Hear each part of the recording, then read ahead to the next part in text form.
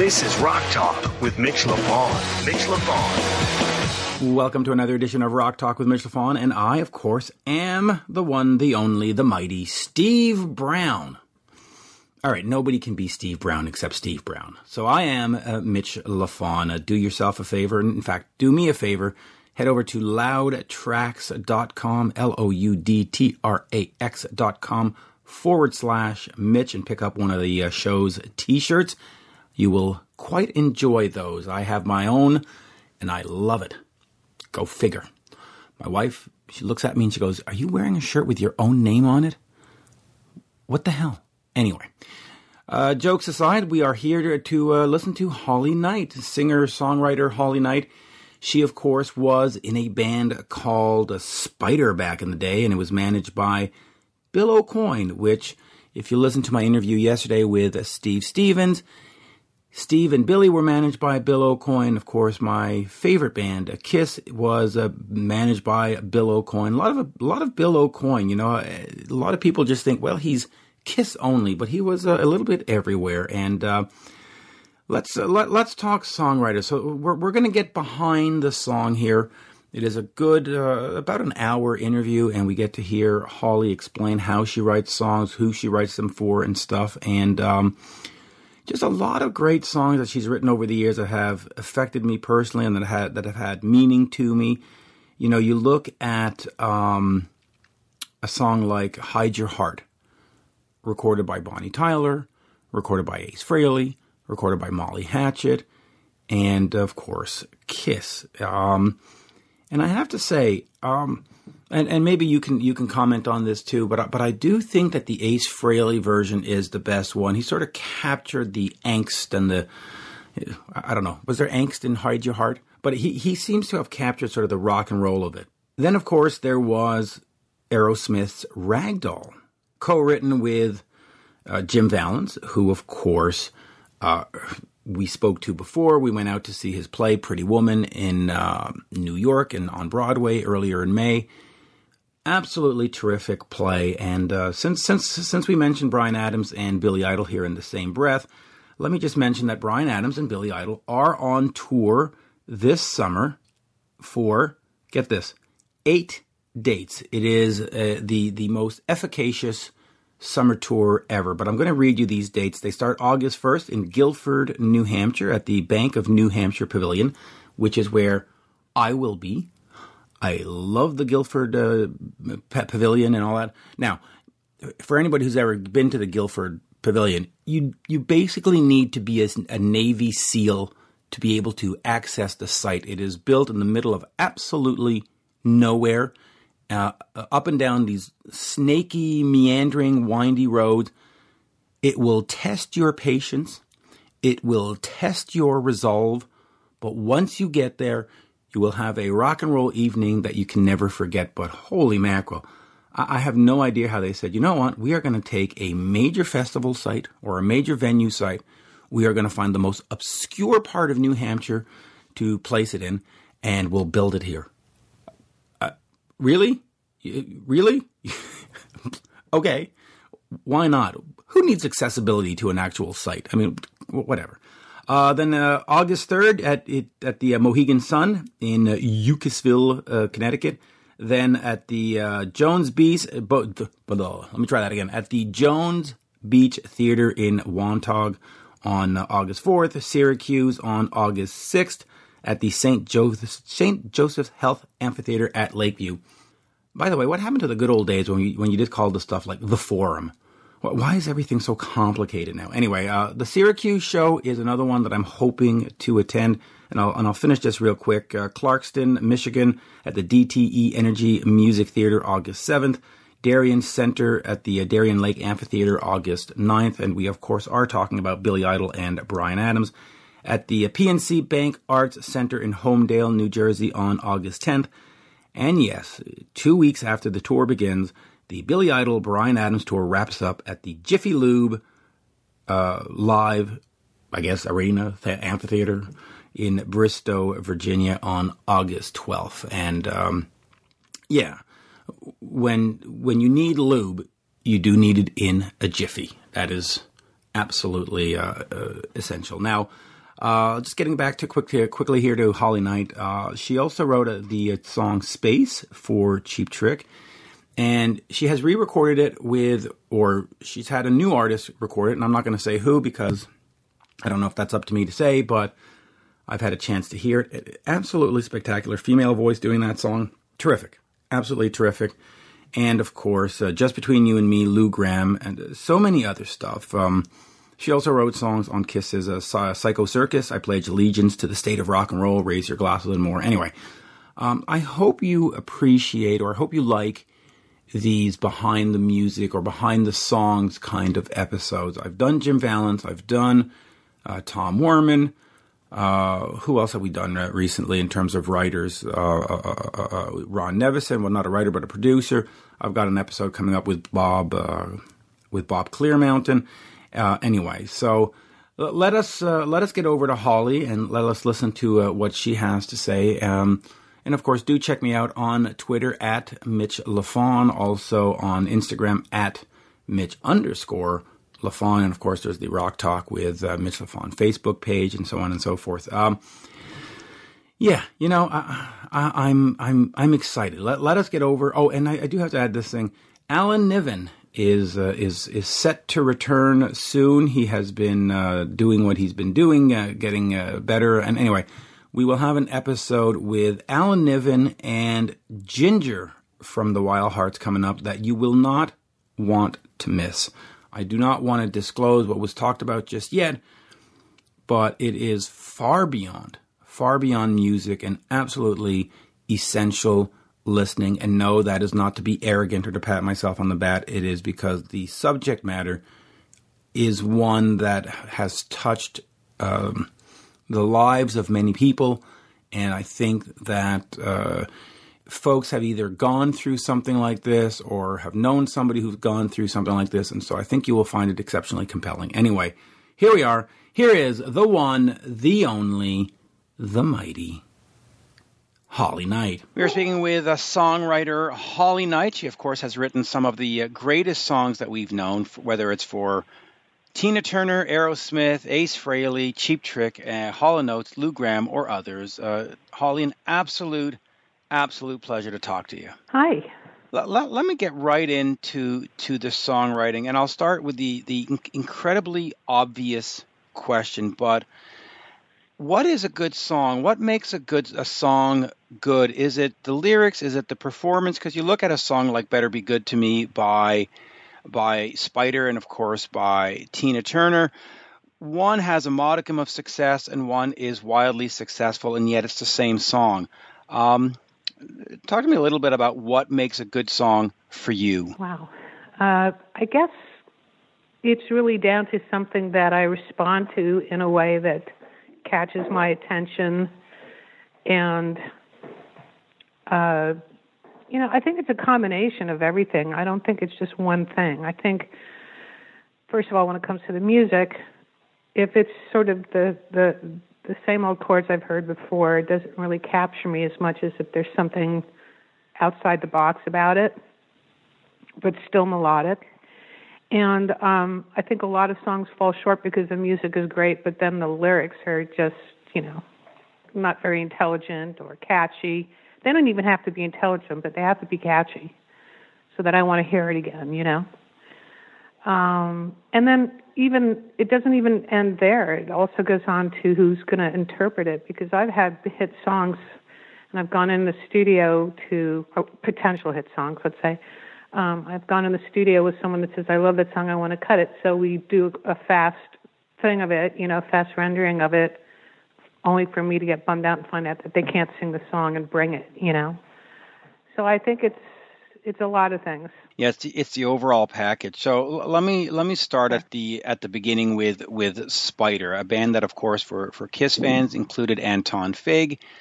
Was your sort of view of making it into the music business, were you determined to be a recording artist and have this successful band go on forever? Or was it sort of, because, when I spoke to Jim Vallance, he was part of Prism, and he said, yeah, you know what, I did Prism, and then I realized touring wasn't for me. what was sort of your experience with bands and Spider and trying to achieve success? I loved being in a band, actually, and I started out as a musician and will always end up at the end of the day, I'm a musician as well as a songwriter. I sit down and I'll play classic music, which I didn't write any of that, but I still get a lot of joy out of playing it as a musician, and whatever my interpretation of it is.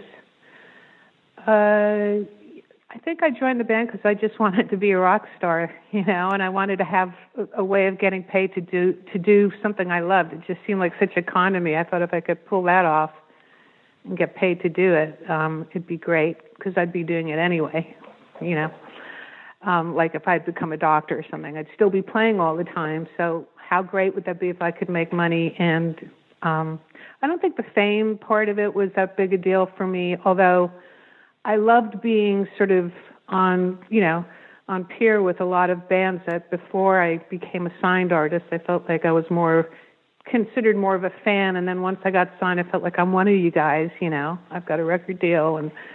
And I love that. And I loved playing live. It was so much fun. But I didn't like the other stuff of being in a band because there's always politics and drama and competitiveness and, anybody that's in a band will understand what I'm saying. And I didn't like doing all the other stuff, like you'd have to do phoners and basically kiss ass to radio programmers just to get them to play your song. And sometimes you'd have to do that in person. And I didn't like doing all the photo sessions and all that other crap I could care less about. So I started out, this is a long answer, as a musician. And then because everybody was writing in the band, I thought, well, I should be writing songs too. And because what they're writing sounds pretty bad. How bad could I be? So that's really when I started writing. And even at that point, I hadn't made a conscious decision like I'm going to be a songwriter for a career. That just kind of evolved organically. As my relationship with the band devolved, my ability to be a songwriter started to move very quickly. Well, yeah. So. Yeah, and hopefully, as a Kiss fan, you're going to tell me that you and Anton get along these days. But you mentioned as a Kiss fan. Well, I'm a Kiss fan, so I love Anton because he did, of course, 2 albums with them. But yeah, I'm a fan of his, but not because of Kiss. I mean, he and I dated for 2.5 years while I was in the band Spider. Oh, wow. And he's done a lot of stuff besides Kiss. So when you said Kiss fan, I wasn't sure what you meant at first. Oh, I meant me. But let me ask you. I'm an Anton fan. Yeah, he's great. But let me ask you just real quick, because you mentioned the word competitive. I spoke to Jim Vallance, I spoke to Desmond Child and a few other songwriters, and they conveyed a sense of competitiveness around songwriting about, we all went and wrote with Ozzy, we all went and wrote with Kiss, we all went and wrote with Bon Jovi, but we wanted to make sure that it was our songs that got on the album and not Jim's and not Desmond's and not Holly's. Was that something that you shared as well, this competitive edge of, okay, the calls come out and I got to beat these other guys? No. Okay. The only one I ever felt that way with, well, I'm not even going to mention the person, but it was another woman, and she would basically do anything to get her songs on the record, in as much as she would sabotage whatever you had set up, and that's all I'm going to say on the matter. But other than that, no, I never, because I was so different from them anyway, It seemed like each of those writers you mentioned wrote for, with the exception of Desmond, who he and I pretty much satellited around the same records, and we both got on them, and our styles are so different that, I don't know. I don't know if the competitiveness that I was talking about was when I was in a band. And, our manager was Bill Aucoin, who managed Kiss and eventually Billy Idol. He had this setup with Kiss where everybody was an equal partner in the band as far as songwriting was concerned. So if 2 people wrote the song, everybody in the band shared in the revenue. And he did that because he thought it would take away the competitiveness of, oh, you have the singles and you have songs on the record and I don't. Which may or may not have, I've never asked them, but it may or may not have worked with Kiss. But it certainly didn't work in my case because I was writing all the singles And it's still, there was still competitiveness because it was like, well, you have your name on more songs than I do. And just stupid, petty shit like that. So basically, that's why I left the band after the second record. I was on the road and got in a fight with the singer and just said, after this tour, I'm gone, I'm done. And I left and moved to California. And that's really when I started pursuing. I always thought, I'll be in a band again, but right now this is working for me. I was starting to get covers. It wasn't only just Better Be Good to Me, which we recorded, and then 6 months later, Tina did it on her Private Dancer record, but there was John Waite, and he cut a song I wrote called Change. And then those were two songs that I had written in Spider, but then I started going, maybe I should be writing now and see what I can do. And so the first cover I ever got was with, not ever got, but once I moved to California from writing a new song was Love is a Battlefield with Pat Benatar. And then it happened very quickly for me.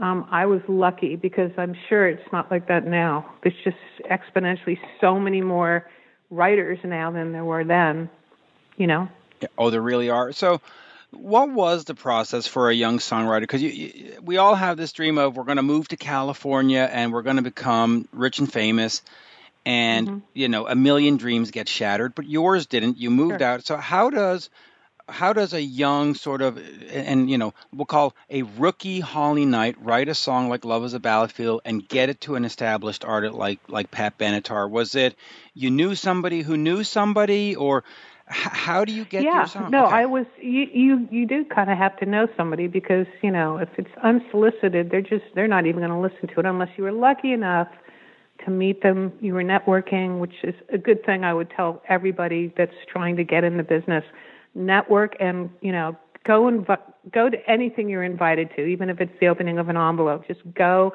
and try and network because sometimes you could be talking to someone that happens to be pretty high up in publishing or whatever, and you might establish a conversation in which they'll say, oh, send me something, So for me, Spider had signed to Dreamland Records, and Mike Chapman, who owned the company with Nicky Chin, signed us, and he was my mentor. The whole reason we got involved with Dreamland was because I wanted to work with him because I thought he was an amazing producer and songwriter. And so he became sort of my mentor, and I wrote a lot of those songs in the beginning, not all of them, but a good portion of the best ones were with him because we had an incredible chemistry as songwriters, which is a hard thing to find, Oh, chemistry. To find that chemistry, yeah. So let me ask you this. You've written for many different artists, and we've mentioned a few. We've mentioned Pat Benatar and Bon Jovi and Bonnie Tyler. A lot of the bands that you've written for, Animotion, very different styles. You're certainly not going to say that Kiss and Animotion are the same band. You're certainly not going to say that the Divinyls and Lou Gramm are the same band. So, or Chaka Khan, yeah. Or Chaka Khan. So talk to me about when you approach a song and you're writing for that, do you just write a song and they adapt it to their style, or do you sort of have to, in your head, said, okay, Paul is going to sing this. Lou Gramm is going to, how do you sort of differentiate because if you write a sort of a cookie cutter song, it's just like, well, it's just Hall & Oates doing Holly Knight. It's just, you know what I mean? So how do you make sure that they get the song that is best for them? Well, I think they all like to pride themselves in thinking that if they hear a good song could be recorded in any number of ways. And if they have the vision to, take what's there, the hard part to find, which is a good song, they can produce it any way they want. I mean, I wrote this song called Baby Me with Billy Steinberg. He's sort of from the same era as Desmond and I, and he wrote Like a Virgin and True Colors. And anyway, we wrote a song together, and we demoed it thinking we were going to get it to Madonna. So the demo was kind of more, synthesized and stuff. And Chaka Khan heard and said she wanted to cut the tune. But when she cut it, she did it in an R&B sort of format.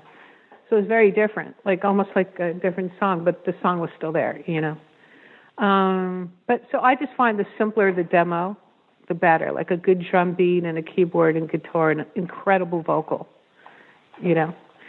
That's probably, especially nowadays, it's hard to say. There isn't any one answer. I mean, a lot of times you almost have to make the record and give it to someone, and then sometimes they'll even say, oh, well, we want to buy the production or the track, and we're going to put so-and-so's name on it. But I guess the whole point is whatever it takes to put that song across, that it's going to grab someone in the heart and go, wow, because they hear a lot of stuff. Does that make sense? It absolutely does. And I'm going to get over here just quickly to streaming. How has streaming affected you as a songwriter? Because there was a sense that back in the day, in the 80s and 90s, if you had a successful song on an album, you got all the publishing and off you were. And now, is that the same thing? Well, you didn't get all the publishing, but you got, yeah. But you had a greater share of publishing. How does that work now with streaming? Is it devastating to songwriters, or is it actually beneficial to songwriters? I think it's in the long run, if you do all the number and the calculating, I'd say it's devastating because, you see so many hits on, say, YouTube, and it says 235 million or a billion hits. And you're thinking, well, that's impressive for the artist that they have that many people that want to hear their song. But it also translates to a billion hits the songwriter didn't get paid, Now, there's certain artists, they have channels, and they've sort of worked out some sort of thing with YouTube, which I haven't and probably should, because I get played all over the place and don't receive any income off of YouTube. So there's that element, whether it's Spotify or Pandora, the writers are just, I don't know how they make a living as writers anymore, because you can say the artist makes a living because they go out on tour and they have merchandising, and, it's that whole 360 thing where the branding of that artist translates into income on a lot of different, avenues, and publishing is just one of them, It used to be the record was the center of the piece, and then everything would funnel out from there. Now it's the artist. And so the record's kind of like just another piece of merchandising in a weird way. And then the other thing I was going to say is, because unless you're really a diehard fan and you're going to go to Apple, you'll never know who wrote what. You'll never know what musicians played. You'll never know who they wanted to thank, who produced the record. All the things that were on a vinyl record or a CD are now gone. So I don't know how you carve a name out for yourself unless you hire a PR agent, which, that seems kind of ludicrous because you'd have to pay for it and you wouldn't have the money for it. So, yeah, I think it's much harder for writers now. It really is. So, in fact, let me take you up on that because... Sorry to sound so mundane and negative, but, No, but I mean, really that's the reality. The reality, yeah. Listen, I'm lucky. Yeah. I'm lucky. I came from a different era. I built up a catalog. That's one thing I would say to writers is if you've written hits, just, and you can hold on to that copyright or even a piece of it, and certainly your writing share, there are ways to sell that in the future as a catalog and make money, but you have to have big hits in there that people want. Yeah, and in fact, I was out last night at this Hailstorm concert with the head of promotions for Sony, and we had this discussion, and he was like, you know what? I don't know how songwriters do it because we own the songs or we own this, so we make money. And the bands, they don't make money, but they can go on tour and sell merch and stuff. So he said he doesn't understand how the Jims and the Hollies and the stuff make money anymore. And I was like, wow, that seems wholly unfair, quite frankly. But you're a different era. We did okay. Because we were able to sell our catalogs, and we're rich and famous because it was like different era compared to now. It's the people starting out now that it's I don't know how they do it either. It breaks my heart. I will say, though, that if there are people out there that are writers or musicians, if you can get songs in, say, a movie or a TV show or get to be a theme for a TV show, you can get some money from that. Like they call them sync licensing fees, and that's one way to make some money. But it's not like when... unless I guess you're on a record where the album is just so massively big, you're going to you'll make some money. because those artists will actually sell a lot of records at their concerts and things like that. You know what I mean? So those are mechanicals. Right, but sync rights, I guess, is sort of the way to go. I mean, to have sort of a rag doll be a top 10 single is very sort of hit and miss these days. But if you're in the new whatever Arnold Schwarzenegger movie and that movie plays forever and always on HBO, you're sort of good to go. So the art, do you think the art of writing has changed where now it's not really an expression of an emotion or a feeling, but it's really a commercial endeavor where it's like, okay, I have to do A plus A equals B because it goes in this movie, and that's how I'm going to pay to get my kids through college? I mean, it's a horrible thing to think that that's why you would be songwriting, you know. And I've found in the past, like when I had publishing deals, like I would have to meet a certain amount of songs, like a requirement of how many I would write a year. And if I hadn't written those at the end of the year, I would just start writing stupid shit. And it was always the worst stuff I ever wrote, which I hope no one ever hears, you know, because it wasn't coming from a good place. And I do think the art of songwriting has drastically changed. And, you know, there's a lot of good records out there, but if you were to strip them down and ask someone to play on guitar and sing one of those songs, half of them you wouldn't even be able to translate them into songs, you know.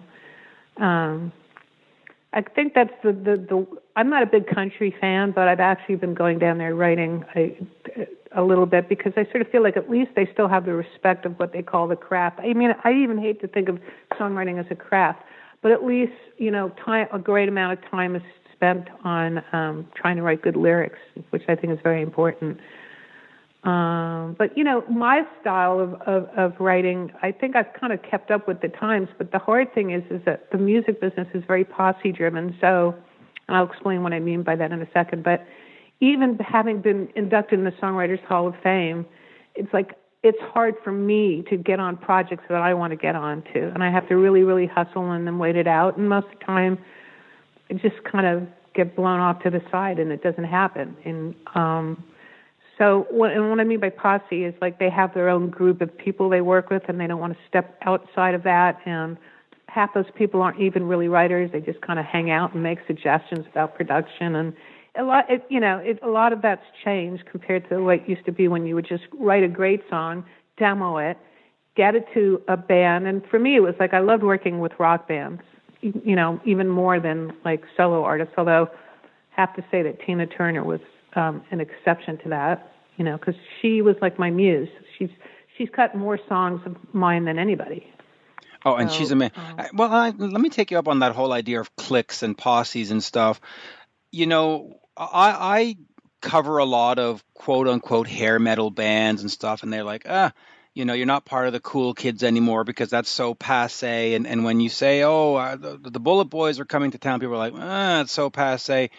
As a songwriter, do you get the same sense that sometimes you're shut out from the industry or some portions of the industry because, you're a writer from the 80s or you're a writer from the 90s?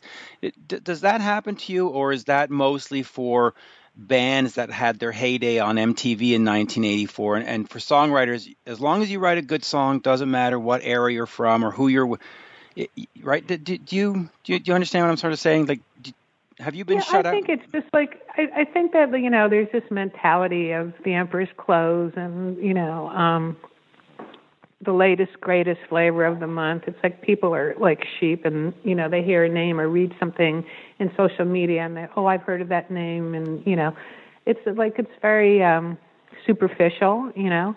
As far as what you're asking me about me, I don't know. I don't know what people say, except that I know that the 80s are hotter than ever. And if they were lame yesterday, they're very, you know, they're very hot now and will probably be lame again tomorrow. You know what I mean? Right, like bell bottoms. Yeah, well, I love flared pants. They're great boots. So of course, you know, whether they're current or not, I've never really thought about that. But yeah, I mean, when it comes to production, and I have tunes I've had to sort of up my game as far as like, you know, I might have recorded a lot of guitars in them, and then I give them to Chris Lord-Alge, and he takes them on and says, you know, that's not what's getting played on the radio. If you want it to sound like something to get covered, this is what it is. And it's like, you know, and he does a lot of hard rock too, but I'm just saying, depending on who I'm trying to target to cut a song, you know. But I would hope a great song is a great song, and you know, I don't know. There's not even such a function anymore as A&R. There used to be the artist and repertoire department where they would develop artists over time, and they don't really do that a lot anymore. I mean, they've done it with Hellstorm, which is a good thing, and they're doing it with the Struts. But and I was talking to the A&R guy for the Struts because I really want to work with them. I called him up, and he said, you know, why? I wish you'd call me sooner because they just finished the record yesterday, and you would have been perfect with them. And I was like kicking myself, you know. But I said, I like the way you're building them slowly and giving them some room to grow organically. You don't see that anymore. It's like half the time someone gets signed, and well, I wouldn't say half the time. That's an exaggeration. But I know several artists that got signed, and then they never released their records. They made a whole record. They put out one or two singles to test the market, and then just never got released, and then eventually got dropped. So it's such just superficial shit that just and it happens a lot. Than ever. The unreleased records of the world are plentiful, unfortunately.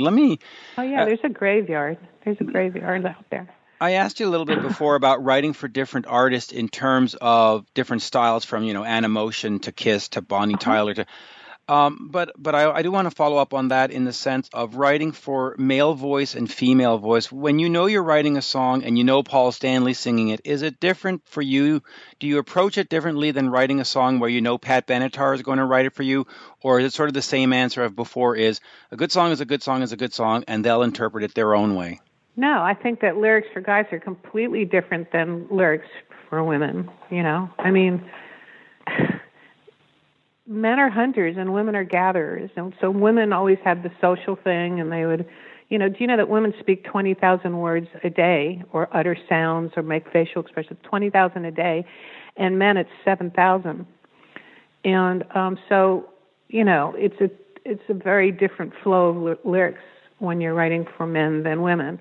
But that being said, if I'm writing a rock tune, I'd always like to have a male singing on it, even if it's for a woman. Because if you had someone like say, Lizzie Hellstorm, and she heard a vocal and it was a guy, she'd probably relate to it more because, that's kind of her style. Like, same thing with Tina Turner, it just sounds tougher when a guy's singing it. So a woman hearing that, if they want to come across, as tough or heavy, would, I think, respond better to that. If I sent a demo to Tina Turner with someone that sounded like Tina Turner, it would probably turn her off, And of course, nobody sings like her, so you got that in the mix too. She's completely incredible and unique. She's just masterful. I mean, listen, I'm a rock guy, and I love my Iron Maidens and my Aerosmiths and stuff, but Tina Turner, I mean, I remember watching that stuff on MTV and Much Music in Canada, and you couldn't turn that off. The songs were just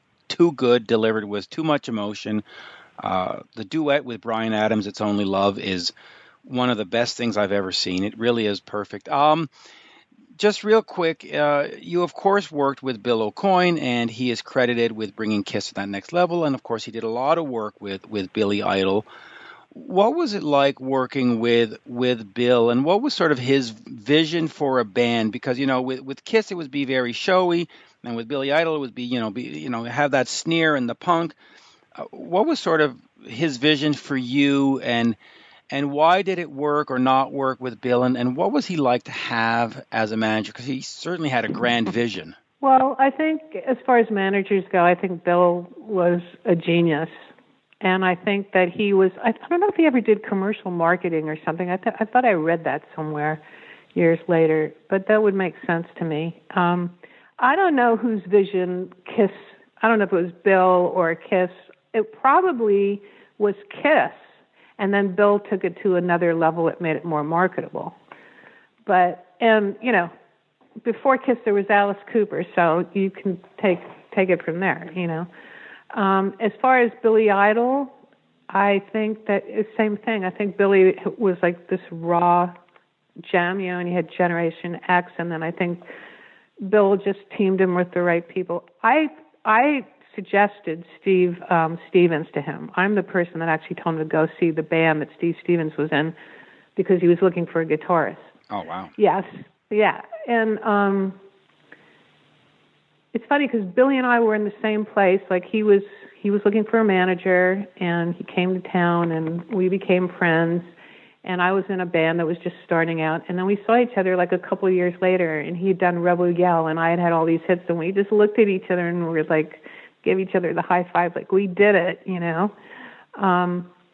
As far as our band, gosh, I'm sorry it's taking so long to answer these things. That's just how my brain is. No, it's great. All over the place. I think he saw that our band was very musical. I mean, we were sophisticated musically in a way, but we had this pop sensibility because I was writing these sort of pop tunes. And, you know, because I had classical training, then you had Anton, and Anton, I'm not sure who went where. I think Anton and Keith, one of them went to Berkeley and one of them went to Boston School of Music, but they were trained, you know. And we wrote some like very sort of interesting musical stuff as well, and the fact that there were two females. And then we didn't even think of this part. I brought in a black bass player, and because I thought he was funky as hell and amazing. And at the time, we got a lot of interesting remarks in the press because we had 3 South Africans, and apartheid was going on at the time, and they were saying how cool that was. And I was like, I never even thought of it. I just thought he was a great bass player, you know. But I just don't think there were a lot of bands out there like that. I mean, there was Fleetwood Mac, but they weren't as hard as we were. And there was Heart, and that was kind of it. We got comparisons to Heart as well. But I think, you know, under different circumstances, we had a lot of weird things happen to us. We probably could have been really big because there was nobody out there like that. You know, the lead singer, Amanda, she was from South Africa, but she had a very bluesy voice. So, in fact, when Tina Turner did Better Be Good to Me, she pretty much copied everything that Amanda had sung on it. But that's one of the things I loved about Tina. She's one of the few people that never changed her demos. And if we made suggestions on something, she verbatim would record them that way, which was really cool. Not all artists are like that, you know. Well, in fact, so let me ask you about that. In terms of other artists covering your songs, you know, you obviously send whatever Ragdoll over to Aerosmith, or you send Hide Your Heart to Kiss and Ace Frehley. What is it like when you hear a band that you don't expect cover your song? Are they? Is that something that you take as a compliment? Like, hey, look at that. There's 10 versions of this song. Or do you sit back sometimes and go, oh, my God, what are they doing? This is awful. No, I've always considered it a compliment. And there are certain songs that I've cut that are so weird and different. And there's so many of them. I mean, there are so many. And a lot of times I get a cover on a really big show or something, and nobody tells me. And I have to find out because, you know, I kind of have this neighborhood watch kind of, except it's the music business where my friends will, if they see it on something or hear it, I get this text, I just heard your song, I just saw the song, congratulations on this show. And it's like, I didn't even know about it. Because the truth is, once you write a song, the first time it's different. You get to choose and say yes or no to who cuts the song. But once it's cut, it's out there, and anybody can cut it as long as they pay the fees to the writers. Right, the mechanicals. But they don't need your permission. So, I mean, all these things that happened with that show Glow, which is really a big show, that I had the theme song in it, and they used another song, Invincible, at the end. They used The Warrior in the beginning. That show, Stranger Things, I have something on that. It's just funny. It's like all the time. It would be nice if I had publishers that come and said, hey, we got you covering, blah, blah, but, you know, no.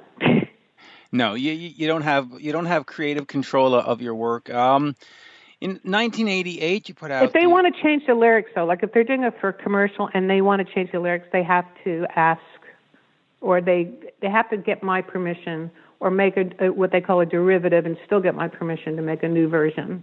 Right, but they can't alter it. They can cut it, but they can interpret it any way they want. I mean, Pat Benatar interpreted it the way she wanted. Our demo was like very different from what she ended up with. But the song was there. The song is the same. I love It's a Battlefield. I've even cut a version of it, which is like a 9 Inch Nails version with a singer named Sarah Skinner, and it's awesome. And it's been on Dynasty, the reboot, and a few things, and it's completely different, you know. And it was also on your solo album from '88. Mm-hmm. Now, just quickly on that solo album, you made one. what motivated you to get out there and say, hey, you know what? I write songs. Let me put these on an album. And then what sort of dissuaded you from making a second and a third and a fourth? Like, what was the experience like, and sort of what got you to enter the experience, and what sort of said, okay, let me just go back to songwriting and just be, in the background and be Holly the songwriter? Well, if I could do it, I mean, I don't have very many regrets. I have one or two professionally, and one of my regrets is that I made the wrong kind of record. I was writing at the time with Hall & Oates, and Tommy Mottola was managing me, and I was kind of in that mode. So I ended up making a record that had far too many R&B sort of riffy things, and I'm not an R&B singer. And so if I had made a record that was more just like a Joan Jett or a rock record and didn't care, and just really belted it, I'm not a belter either, but that would have been the kind of record I should have made. That being said, it just came to me. Everybody was saying, oh, you should sing. You sing on all these records, like in the background. You're a great singer, sing. I'm not a great singer, and I never was. And had I been a great singer, then I would have been a rock star, and I would be out there as an artist.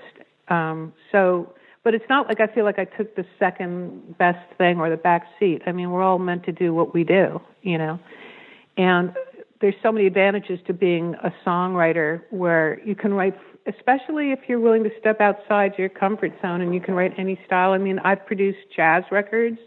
I'm working on a musical now. I grew up listening to musical. I still play classical, and rock is still where my heart is at, Okay. Let me ask you about the musical thing, because Kip Winger is writing a musical. Jim Valentine. Everybody is. Right. And when I talk to them about it, they are exceptionally frustrated with the process. They're used to, you write a song in 5 minutes and it goes on a record and everybody makes a ton of money. But with the musical is you write it and next year you write it again.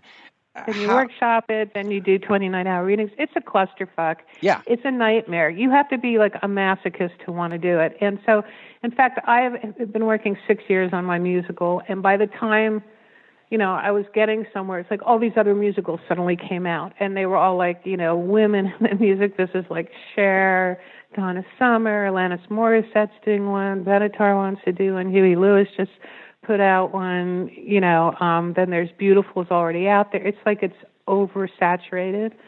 So I'm finding a different market in the film world for my first musical. And then I'm writing a second musical, but it has nothing to do with this first one.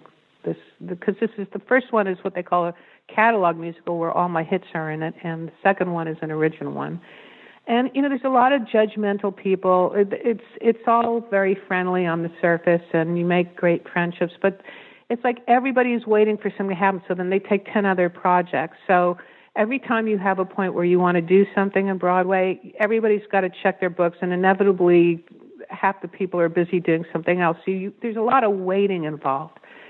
And then people drop out or get fired. So therein lies the frustration that they're all talking about, Oh, they're all exceptionally frustrated. And so many moving parts, there's so many people you have to check with and it has to work with. And it's, I decided to do it as a movie because it's going to be much edgier and the rock edginess that I want. I mean, I'm from New York and they'd like to say there's not, but there's a lot of rules when it comes to Broadway. The good thing about Broadway is it's one of the few things where you can make money. You'll never go on YouTube and see like big productions unless it was like on something televised like the Tonys, because the unions are so tight and you can't go in there with cameras. So if you want to see the musical, you're going to pay for the motherfucking ticket and you're going to pay for the cast album, which rightly so. This is what we do for a living, and if you want to enjoy it, then pay for it. Although I have to say that like some of the tickets that people are charging money for now are outrageous. Like if you want to go see a band or an artist that's doing a residency in Vegas, like those tickets are $2,000, $4,000. Oh, very unfan friendly. And it's funny with the different musicals, it's how many of the rock stars you meet. Joel Hoekstra, who was with touring with Sharon Whitesnake, he was on at Rock of Ages. Cyndi Lauper's drummer is doing the drumming for Pretty Woman, the musical. It's funny to see all the work. David from John Bon Jovi did Memphis, and now he did Pretty Woman or so. Oh no, that was Jim Fallon. No, he did. Some kind of monster one. No, he's got a new one coming out though. Right. But anyway, yeah, because you can make money, and it's an interesting format and process. I mean, I grew up listening to like the really sort of, the memorable ones like Rodgers and Hammerstein and Lerner and Lowe, whether it was like Sound of Music or Gigi or South Pacific. I love music from the Great American Songbook and songs from the 40s. So I'm a big like Tony Bennett fan, and I've worked a lot with his daughter, who's a singer too. Yeah, I'm all over the place with what I listen to. But I do get a sense from the different songwriters that I've talked to who've done musicals. It's very much outside of their personality. I get a sense that a lot of the songwriters are, I write a song in 5 minutes and that's it, or I write a song in a day and that's it. And these 6-year things drives me nuts, right? So. Well, it's more than 6 years even. And, I've also become like a screenwriter and librettist as far as writing. I'm writing the books to my musicals. I hired people, and I didn't like the way I was getting sort of pushed out of the picture, so I learned how to do it, and over time got better at it. And so, that's not as bad when you're working, if you're just hired as a writer and you're working with a songwriter, you're hired, and you're working with the other writers, then you constantly have to be beholden to them, And it's much freer in the rock world, you go in there and you turn on your amp or whatever, pick up your acoustic guitar, and you just close the door and you sit and hope that you're going to catch lightning in a bottle, and then you demo it. And it's always like a honeymoon period because nobody else has come in to offer their opinion yet, and you're so happy that you have this amazing song. Then you have to set it out into the world and hope that it gets received the way you want. And it's brutal, It is, and I'll finish on this. The term song doctor is something that's thrown around in the industry a lot. Did you see yourself as a song doctor when you were working with these different bands in the 80s, or was it more of a collaborative process? And for folks who don't understand song doctor, it's, whatever, X band writes a song. You come in and tighten a screw, pretty much. Right. Yeah. Was that, I did that you? once, and I hated it, and Okay. I was part of a hit with it, but I hated doing that because I'm very hands-on with everything. Whatever it is I'm going to do, I need to be in there, getting my feet wet, and like I love the beginning process and all that. So when I was brought in to do this, I really was trying to be respectful because the basic, ethos of the song and the music and everything was awesome, but it was kind of weird, and it didn't have a good title, and out of respect to them, I didn't want to change that much. A lot of people come and go, we're going to do this, and we're going to change this part because they want to feel like they're making a contribution, and I don't think that's very genuine, So I did it once, but I'll never again. I don't like doing that. I hate it. Yeah, so you're not a fixer-upper. So all the songs we look at in your catalog, those are collaborations where you said, okay, we're going to work this out. Oh, good, because, And except for that, I will say that on the song Better Be Good to Me, I wrote that song, I remember exactly where I was. It was on Sunset Boulevard in his office on 77 Sunset Strip. And I remember the same Roland drum machine that he used on Heart of Glass, we wrote the song to that. And we finished it and we recorded it, he produced it, and then when I was given like the sheet with the lyrics for the record, it had Nicky Chen's name on it. And I said, well, why is his name on it? He wasn't even in the country when we wrote this. And he said, well, that's just the way it is. And I was like, what? So to this day, I've had to give a third to him, and he didn't do anything.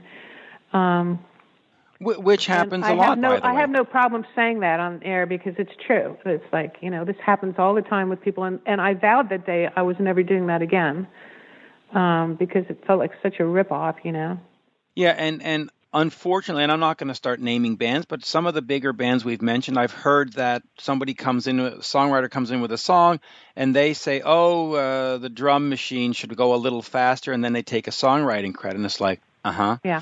Or if you want to be... It's done more now than ever, and you see like 10 names on a song. It's like, dude, if you need 10 people to write a song, you shouldn't be calling yourself songwriters, To me, a great songwriter should be able to walk in and write a song. Lyrics, music, everything. That's it. That's, to me, I mean, there are some great people that are like lyricists, but they play enough guitar that they're involved with the music and the melodies and all that. And so, and they want to be. And then there are other people that come in, they call themselves, I guess the term is top line, which we never used. It was just either here's the song, here's the melody, here's the lyrics. And I think the top line is kind of like, they're people, that's what they call them now, instead of lyricist or... Yeah, it's song by committee, like, right? I mean, it's ridiculous. And I know that we said half an hour. We're at 45, so you've been exceptionally graceful and gracious, so thank you. But I will finish with the very sort of pedestrian fan question, but the obvious one is sort of what are sort of the two or three songs that I don't know if you want to rank them as the best, but maybe have the best memories, or you're just like, you know what, when we put out Ragdoll, it just was lightning in a bottle. It was the right song at the right... What are sort of those two or three? I guess maybe Better Be Good to Me is one of them, but what are the ones where you go, yeah, you know what, that's where we nailed it. That's the real deal. I think The Warrior would be one of those. I wrote that with Nick Gilder, who did Hot Child in the City. He was Canadian, great with a Canadian. very high voice. Yep. Oh, I know Nick. We're Facebook friends, me and Nick. Great song. Yeah. So Warrior, I will tell you just real quick from my perspective, I remember seeing the video, and that song just sticks out. That to me was one of those great, I don't want to call it a one-hit wonder, but that one, you think back to high school and you go, yeah, that's a real deal. What else would qualify? What song was that? What song were you Warrior. talking about? Patti Smyth and Warrior. It's funny because Patti told me, when I got inducted into the Songwriting Hall of Fame, she came and sung The Warrior. And so we met for lunch before then. She was telling me, I cracked up how she hated that video because they made her wear this makeup and this kabuki outfit, and she didn't know what the hell was going on with them, and she just wanted to be in, jeans and whatever. And I felt the same way. It was my same reaction when I saw that video. But that's how great the song was, that the song didn't bother you. Well, it didn't bother me at all. Though I do remember the sort of blue, whatever, satin. What about Animotion and Obsession? Because again, as a Aerosmith Kiss Cheap Trick fan, that I shouldn't be listening to that, but that's a great song. And I know Michael DeBar's, and was it with you?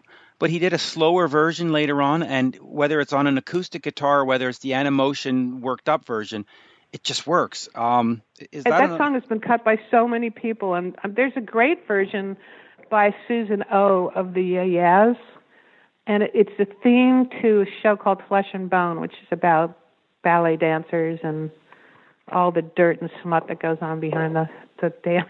That scene, yeah. It's like one of those what goes on in their life while they're being ballet dancers. It's an interesting show, but anyway, yeah, it's a cool version of it, and that song has been cut in so many movies. I mean, who knew?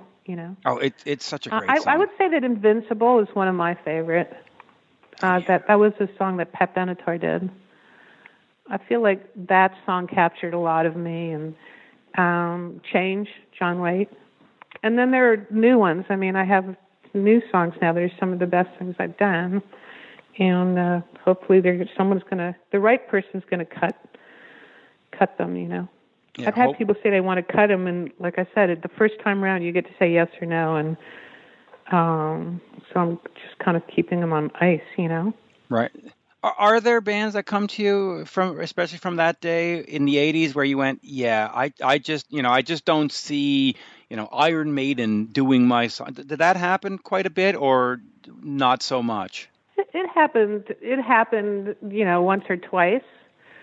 But most of the time, I was thrilled any time to just get someone to cut a song, and they were usually people that were cool or upcoming or someone that I liked. I mean, I wanted Patti Smyth to cut The Warrior. I was thrilled when she said she was going to do it, because I was, I had her in mind because at the time Mike Chapman was doing her record, so I was aware of her. So she was like a new artist to me, although she'd already done Goodbye to You, but I didn't really know much about her. I've never had I mean, there's been some cringe-worthy versions of some of my songs, but they're usually like just normal people doing their versions. I mean, I don't know how many versions of the best there are on the internet, but there's a lot. Yeah. Well, there's a whole bunch of versions of "Hide Your Heart," and I'm never really sure if I prefer the Molly Hatchet version to the Bonnie Tyler version. They're all great. Anyway, I like Ace Frehley's version. Isn't it great? Well, in fact, I really like Ace Frehley's version because it's like it's just I don't know. It's raw. It's his vocal. It's rock, and it's like he's not trying so hard to be like anything but what he is. You know. Yeah, it was a great version, and anyway, on that, I will say, as we say in Montreal, merci beaucoup. Thank you so much. An absolute... De rien, bien oui. Il n'y a pas de quoi. Yeah. See? High school French it paid off. No, c'est un grand plaisir. It was an absolute pleasure. And of course, I will say this from the bottom of my heart. A lot of your songs have touched me and, of course, a lot of the listeners. Created memories and created all kinds of joy, and you brought us up and you brought us down, and you did what you had to do, and so thank you. And I'll just go quickly to Lou Gramm's "Just Between You and Me." Absolutely wonderful song, brilliant, and thank you for all of that. Thank you for all the hard work, and yeah, I'm not supposed to That was a great interview you did with him, by the way, the more recent one that I heard. I checked out some of your interviews, and I learned things that I didn't know about him. Which one? Who? Oh, Lou Gramm. Lou Gramm. Mm-hmm. Yeah, Lou's terrific. I love Lou. Lou's great, and but there you go. And thank you for all these songs. Like I'm saying, listen, I'm not supposed to like Obsession. It's not my wheelhouse, and yet you can't deny how great it is. Patti Smyth. Well, but you have to look at the artist, okay? Yeah. Animotion is not a group that I would sort of go, oh, I wrote for Animotion either. You know, right. I mean, they were pretty much a one-hit wonder, and but they had a big hit with that. It's very different than the version I did with Michael DeBar's, which was also out first, and it's very different than all the covers. So the song is actually great. You just have to disassociate it from, with all due respect. I mean, I'm not trying to take away anything from them. They're really nice guys. And they did a great version of it, but it just had a lot of heavy synthesizer. And I think the video with the Romans and the togas is not exactly like an AC/DC video. So I get it, But you can be proud of the song. Oh, proud that you like the song. It really is, and I guess for you also, but the song title is also imagine if the Struts cut Obsession. Like imagine if Def Leppard cut it. Because Joe Elliott was in love with that song, and when I finally met him, he said, "I love that song." I said, "Well, you guys should cut it." And he was like, "Well, no, it's already been a hit or whatever, or we would have cut it." That would have been cool. Yeah, but they just covered the Depeche Mode song. What Depeche Mode does? They did "People Are People" or something. Anyway, they just did a Depeche Mode song, so there's no reason why they can't do an Obsession song. I mean, hey, send it back to Joe. We love Joe. Merci. Thank you so much. You're welcome. It was a pleasure talking to you. Absolutely. And I look forward to hearing it. Yes, and hopefully at some point we maybe could do a part two and dig in maybe on a song by song basis, time, memories. How does Cheap Trick come up with Space? Even though who was the guy who did it first? Who did Space? Charlie Sexton. Correct. So there's a lot of great stories to go through about who did what and I cut a version of that fairly recently with a girl who's a great rock singer, Lena Hall, and she nailed it. Just have to find the right vehicle for it. But is it out? No, it's not out. No, it's not out. Oh, I want to hear that because Lap of Luxury was sort of really. The grand... I'll send it to you. I'll send it to you. Oh, absolutely! I'd love to hear because Lap of Luxury was a great rediscovering of Cheap Trick for me. I'd sort of after '81 and Baby Loves to Rock. What was that album called? All Shook Up. I just went, I'm done with them. And then this came out, and I was like, oh, you know what? Ghost Town, pretty damn good. Space, pretty damn good. Don't Be Cruel. Well, we know that Don't Be, The Flame. A lot of covers or outside songwriters, but made for a great album. So Can't complain. Just lyrically, that is, Space is a great song for a woman to sing. It's cooler when a woman says to a guy, I need some space, come back some other time and place, you know? Yep. It's cooler when a woman says it. When a guy says it, it's like, yeah. Well, because that's what guys always say. You know, like, yeah. Anyway. I know. That's why it's more empowering when a woman says it. Like, you know. Oh, well, I hope. Sure. What was the name of the artist you said that just recorded it? Her name is Lena Hall. She was in the musical Hedwig and the Angry Inch, and she won a Tony for playing the guy in it. But she's a great rock singer. You wouldn't think a Broadway singer would be a great rock singer, but she's phenomenal. Oh, she really is. I hope it finds its way to, like you said, a vehicle, like whether it's a movie or a Netflix or whatever. I hope it comes out because I think that'd be curious to hear that. And yeah. I'm going to send you another song she sung on it's called AMF Yo-Yo, which is an anagram. I'm not going to tell you what it is. You'll figure it out when you hear the chorus. Okay. I'm down for that. But it's definitely another empowering song that has to be sung by a woman. So there you go. As Warrior had to be sung by Patti Smyth, I'm not sure. Yeah. I'm not sure. It would have been bombastic for a guy to sing it, but for a girl to sing it, it's like, okay, you better watch yourself, you know. True, but I can't see Steven Tyler running around saying, I'm a warrior. No, exactly. It would be bombastic. It'd be stupid. But women have to fight for our place, especially in the man cave of rock world, you know. Yeah, well, hopefully changing these days. But that's why it works with people like, Lizzie Hellstorm. She's great. Yeah, I had a nice long chat with her before the show yesterday. She is absolutely a rock star. I mean, she is not just a guitarist and hail. But she's also a rock star on a personal level. Very nice, very caring for the fans. Any fan that got near her, she takes time. She pats them on the back. Zero pretension, zero attitude. I mean, that's a real rock star right there. She's terrific. And there you go. Merci, madame. Thank you very much. Okay, you have a good day. You too now. Bye-bye. Bye.